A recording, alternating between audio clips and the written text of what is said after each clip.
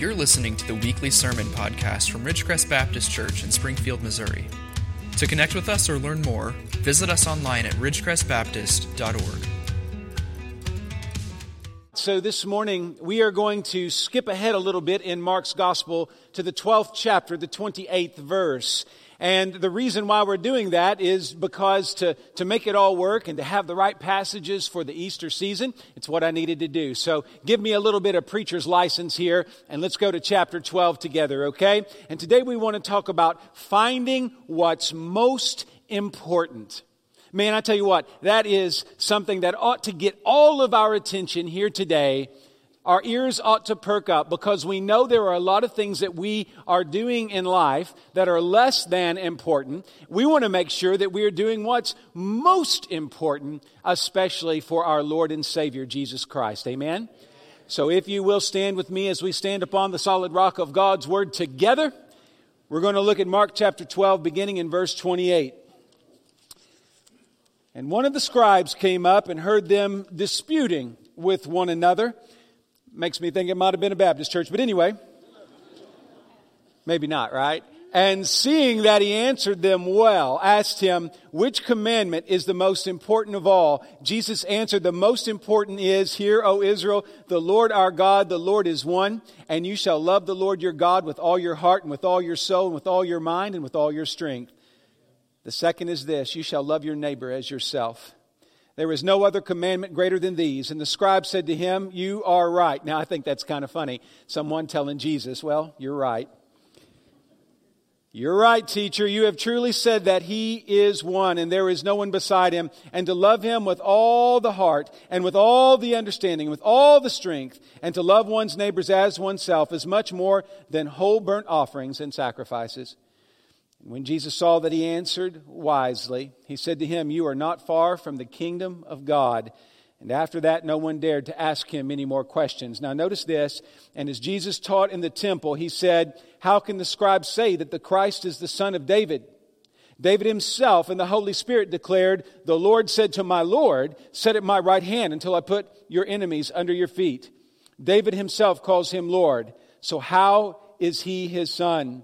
And the great throng heard him gladly. Let's pray. Lord, as I look out at this great crowd, I pray that we will all hear you gladly.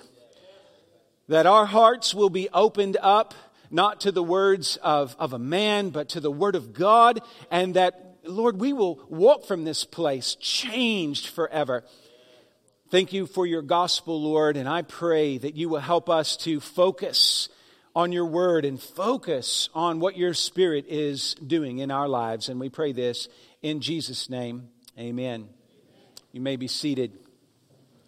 I don't know about you, but it seems like it's getting harder and harder to just be, to meditate, to take life in and enjoy it.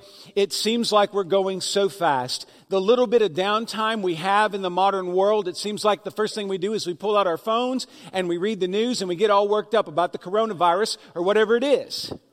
I mean, it just doesn't take much and we're all stirred up again. Even when we're sitting in our chair, supposedly relaxing, we're putting more stress into our lives. That seems to be the modern predicament. And I think it's important for us to realize that God wants us to rest. But to rest, what we have to do is kind of cut through all the chaos and focus on the things that matter most. I believe that one of the challenges we face today is that even though the human race has never been more connected to one another, it seems as though we are most disconnected now from our Creator. We have this ability to connect with people around the world. It's nothing now for me because we have so many friends around the world in gospel partnership. It's nothing for me to get on my phone and have a video chat with somebody on the other side of the world. That's a wonderful thing. But it seems like with all of those things happening, we are getting further and further away from our Creator. We're not spending as much time with Him, and we're certainly not resting in Him. And I believe that all of us today, we need to begin with this thought. We are running a race that we can never hope to win if we run that race apart from a deep, meaningful relationship with Jesus. We need a deep and meaningful relationship with Jesus. And I'm saying this not just to those of you who are here today, maybe searching and looking for the truth that is in Jesus as we believe, but many of us are professing believers. A long time ago, we said that we believed in Jesus, and yet we're still running a race that doesn't seem to have a lot of purpose. And so what I want to do today is I want to challenge you to run the race with purpose, to make sure that every ounce of your energy is being poured out for the glory of the gospel. Now here in Mark chapter 12, what we see here are a number of things happening as it relates to questions being asked of Jesus. Really, that's what's going on here. It's a day of questions, as some have called it. That's what chapter 12 is talking about. The Sadducees, the Pharisees, and the scribes are all bringing their questions to Jesus. Now, some of these questions are said to Jesus in the form of kind of a gotcha kind of question. You know what I mean? Those questions where someone's not really trying to learn, but they're really just trying to trip you up or to cause some chaos in your life. Some of the questions in chapter 12 are like that. But thank God, one of the things that happens before the chapter ends is that we hear the most important question. One scribe, it seems, has the Spirit of God at work in him. And here's what my prayer is today, is that the Spirit of God is at work in this room. That He has been going after your heart for a long time. And it's brought you to this place today, just like this scribe, where the right question gets asked and you hear from God's Word what the perfect answer is. What we need is a roadmap to what is ultimate. And I believe what I've read to you this morning helps us find that roadmap to what is ultimate. And I believe that's true if you don't know Jesus, and I believe that is true if you do know Jesus. Today we can really find some focus and some purpose in the name of Christ. So I hope you'll listen well. And the first point is this. Obviously, listen well. Don't be distracted. Don't be distracted. Now, I'm not talking about phones going off in the service, which they probably will. Don't be distracted. I'm not talking about those thoughts in your mind that have nothing to do with church. I'm talking about some other things here today, but all of that sort of fits. If you look at chapter 12, there's some questions about taxes, verses 13 through 17. Many of us right now have questions about taxes, all right? Not a bad question. They're asking Jesus, what about, rendering unto Caesar? You remember that passage? We'll talk about that at another time. Also, we see in verses 18 through 27 questions about the resurrection. We're going to talk about those questions specifically on Easter, you might imagine. But those are good questions. But here's what I want you to realize, that when we're trying to live our lives for Jesus, it seems like Christians today spend a lot of time asking questions and trying to answer questions that are controversial instead of conclusive. Controversial instead of conclusive. As a child, I can remember that in those days they had prophecy seminars. And you would go and you would hear a preacher explain to you for the first time in 2,000 years exactly what's going to happen in the end of time. Now, I don't know if you're into end times prophecies and eschatology. That's the fancy word for it. That's great. But one of the things I've learned over the years is if I were to preach about that every week, we would all have differences of opinion when we walked out, and we'd probably be more confused when we left than when we came in. Now, that doesn't mean that we don't need to look in the book of Revelation and go to the Old Testament and try to ferret out those things. But hear me, church, I believe that many times we get so lost in those controversial questions that we're not listening to the key questions of people's hearts today. Before we can talk eschatology, we need people to hear about Jesus, who came and died on the cross for sins and rose again on the third day. The more I learn about the Bible, the more simple my preaching tends to become, because I realize that the best thing that we can hear every Sunday in one form or another is the gospel of Jesus Christ. And I want to tell you this morning, don't be distracted by anything else. The devil loves it when we are immersed in non-gospel questions. When we are immersed in non-gospel questions, we don't have time for the gospel. We don't have time for the gospel, and we don't want to make that mistake. The devil loves it when the church is focused on anything but the main thing. The devil loves it when we're chasing rabbits instead of focusing on the solid truths of the gospel. Now, those who are truly wise come to Jesus with the most important questions, and that's what we have here. I'll have you notice that there in Mark chapter 12, verse 28, they were disputing with one another. And I made that joke. About Baptists not getting along. I've been blessed. I've always been in churches that got along, okay? But when I think about Christian history, and often I say this, when you read about Christian history, it's more about brothers and sisters not getting along than getting along. And it's these side questions that tend to be that which separates us. And what we need to realize is that disputing with one another is never healthy. Martin Lloyd-Jones said this in his exposition of Psalm 51. He says, the first call to man by God is to be honest, to stop arguing, and to face himself. We need to look in our own hearts. We need to make sure that we're asking of our own hearts where we stand before God. Before we start worrying about where other people's hearts are, the true child of God began by a self-examination. Honesty with self. Stop arguing with other people. Stop trying to tell everybody how smart you are, and realize that we are all sinners in need of gospel grace. That is the beginning not only of salvation for your heart, but unity in the church. When we understand that we're not here to point fingers at the culture. We are here, many times we come to this place here at Ridgecrest to be honest about our sins and failures, asking God for mercy and forgiveness so that we can be the church we're called to be.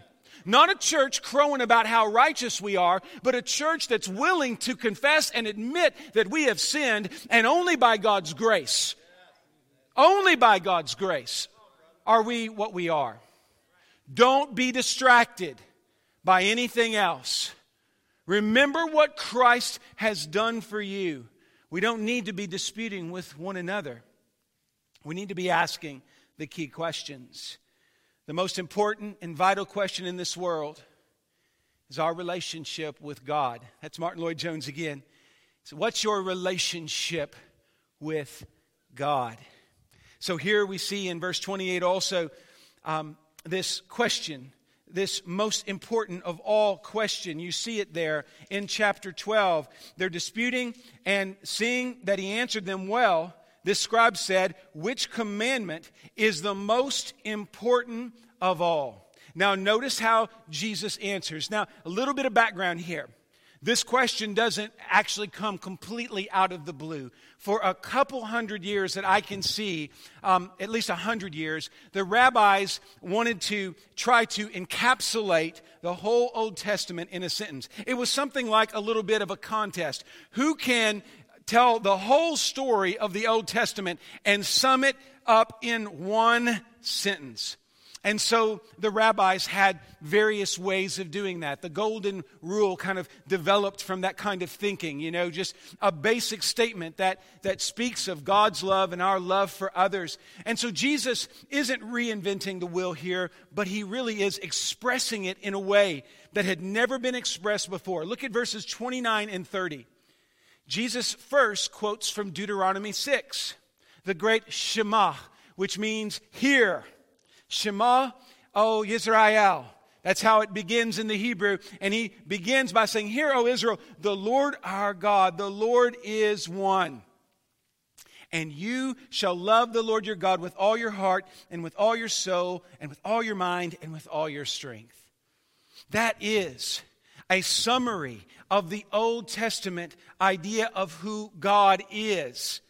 We need to understand that God is ultimate. He is everything. He is one. He is our strength. He is our source for every need. That's what Jesus is reminding us of. He is reminding us of the great need we have for a time like this to worship God, to sing a song about the great I am.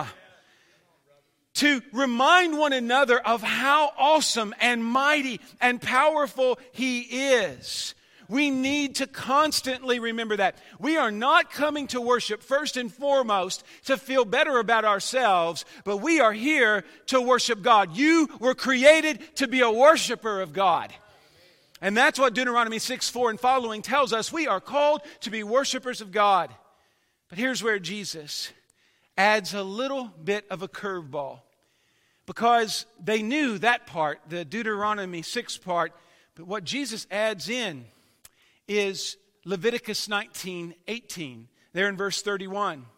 The second is this: you shall love your neighbor as yourself. There is no other commandment greater than these. And so Jesus combines, He puts into one. There are two commandments, but I think that they're two sides of the same coin. Yes, we are supposed to be a worshipful people, a people who understand God and want to enter into His presence. No doubt, that's a big part of what we do and who we are. But also, when that happens, when we have that mighty God of the universe in us, then we are empowered to love our neighbors as ourselves. Now, I am convinced that in this room are many good people. And you acting out in love and kindness to your neighbor is not something that's impossible for you to do in the flesh, or it's not something that if you're not a believer here today, that you couldn't look back in your life and say, there have been times when I've been a good neighbor. But there is something special, there's something different going on when you love your neighbor as yourself. We're talking about here more than just a casual kind of love towards those outside, but a love that is deep as deep can be. The most important thing Jesus says is love God and love people. What we have here is a perfect synthesis of God-centered worship and human-oriented ministry. When we are worshiping God as we ought, we love the people that Jesus loved. And I want to tell you, I believe Jesus loves the whole world. And He gave His blood on the cross to save the whole world. And so when we are right, when we have all the cylinders firing for God, when we are not distracted by anything in this world, we not only have powerful worship, but we have a powerful witness. Worship and witness is what God wants us to have. When we have focused on Him, that makes it possible. Christian faith is not too mystical. In other words, we don't believe that God is so far away that we can't really know Him. He has spoken and revealed who He is through His Word. Why do we preach the Word? Why do we dwell on the Word every Sunday and every Wednesday and every Bible study we do? Because that is the revelation of God. And the more we meditate on who God is, the more He transforms us into who we ought to be. And then we're able to witness to those who are yet to be saved.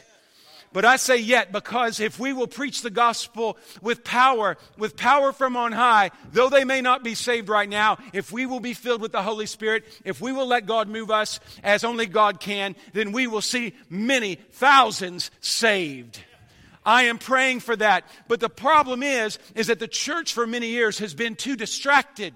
We chase all these rabbits. We're trying to click or check off all these boxes. And what we need to do is we need to get back to this simple truth of the gospel. Loving God and loving one another. It's powerful when we have focus. We are powerless when we've lost our focus. Yes, I know that there are temptations in abstract theology. I have a mind that wants to try to find answers. There's also a part of me that wants to go out and just help people. But what we have to do is find a synthesis where we are filling our hearts with good gospel truth, and then we're acting out as a result of that. In other words, your witness has to be fueled by your worship. Those two things cannot be separated. Your witness is not going to be good if your worship is lacking. It's all connected. And it's simple, but this is such a profound thought. When we have love, we have the power to do all things in Christ. The apostles got this message. If you want to read later, Romans 13, 8 and 9. Galatians 5, 14 and 15. James 2, 8 through 13. In fact, let me read that one to you. If you have your Bibles, turn over real quick to James chapter 2. Listen to this. Won't read all of it down to 13, but if you really fulfill the royal law according to the Scripture, you shall love your neighbor as yourself, and you are doing well. And then he warns us about partiality, he warns us about transgressions, but ultimately, friends, if we are not distracted, we will be loving God and loving our neighbors. Our second point is this: we must walk in truth with love. I made mention of it a moment ago when I was reading the text, but Jesus basically gives the answer. The scribe, the lawyer, likes the answer and says, "Good job, you answered correctly."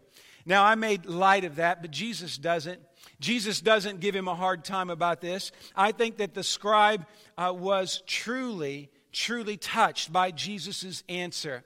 And you'll notice that when we're learning and when we're really growing, we will sometimes restate what we've heard in our own words. That's exactly what happens in verses 32 and 33. So we see a process here of Jesus preaching and teaching truth, and another person here hearing that truth and trying to digest that. So what we have here, I think, is a really interesting model of how witnessing works. And if you look there in verses 32 and 33, he repeats it in this way. He says, "And to love him with all the heart and with all the understanding and with all the strength, and to love one's neighbors as oneself is much more than all whole burnt offerings and sacrifices." Now here's what's beautiful.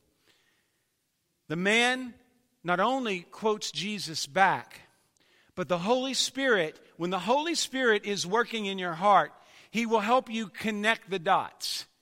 And here we have an example of God's Spirit working in a heart where the man adds that little bit is much more than all whole burnt offerings and sacrifices. This is a quote from 1 Samuel 15:22. And let me tell you how important this is. A scribe would have been a very religious person. Would have been a person who would have not only participated in sacrifices, but would have been the one you reference, the kind of person you would reference to know how much of a sacrifice you offered for every particular sin that you had in your life. This was the guy who would give you that kind of spiritual legal advice as it relates to the sacrifice. So sacrifices would have been very important. But as God's grace begins to work on his heart, this scribe realizes that religious actions don't necessarily mean a changed heart.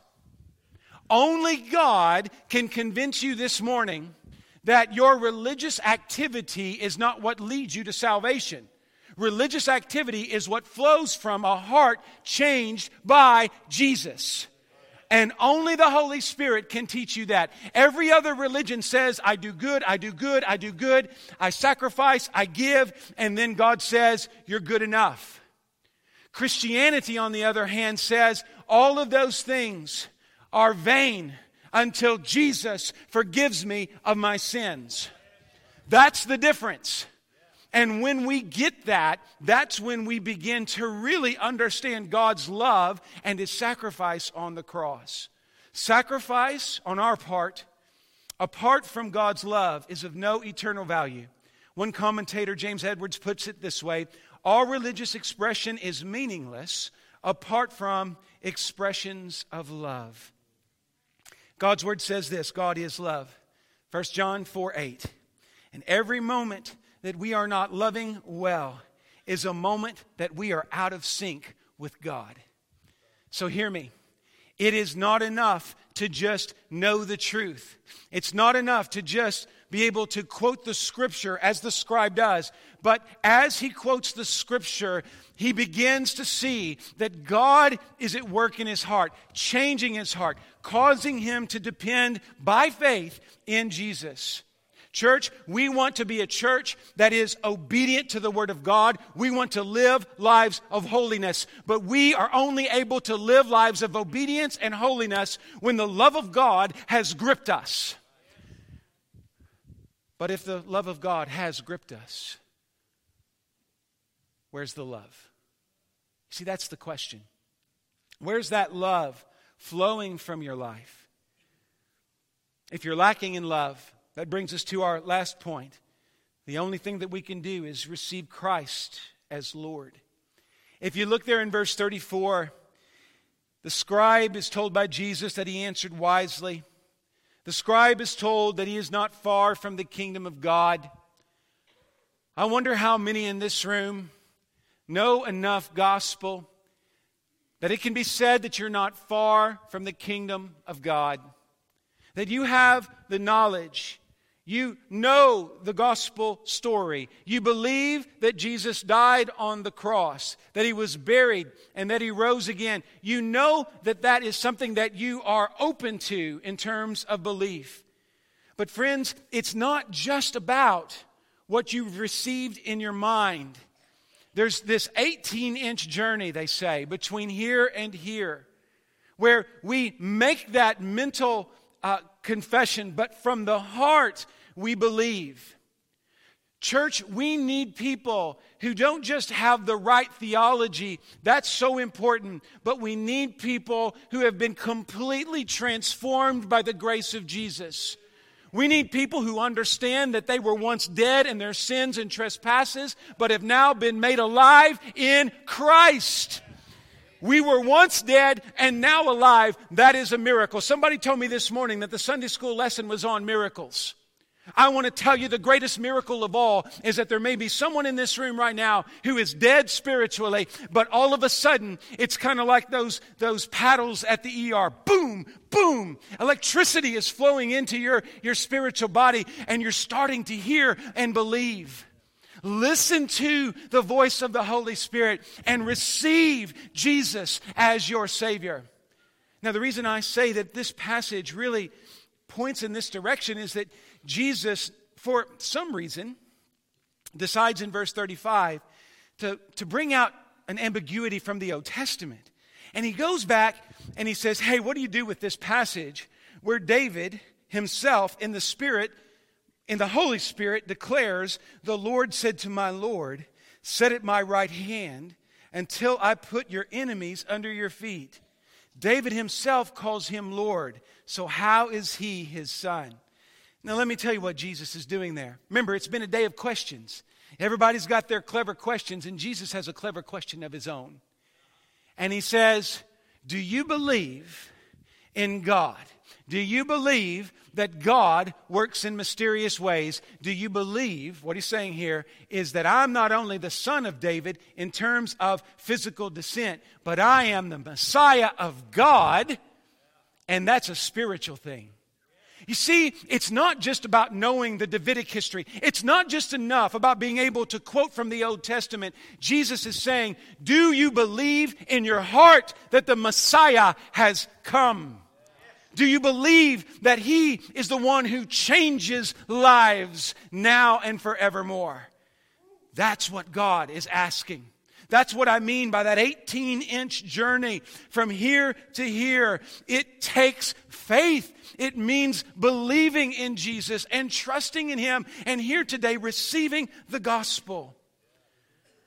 The scribe had to come to terms that Jesus was different than anybody else that's ever lived.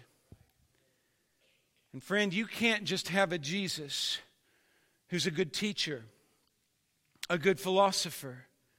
You need a Jesus who defeats your ultimate enemies, sin, death, and hell.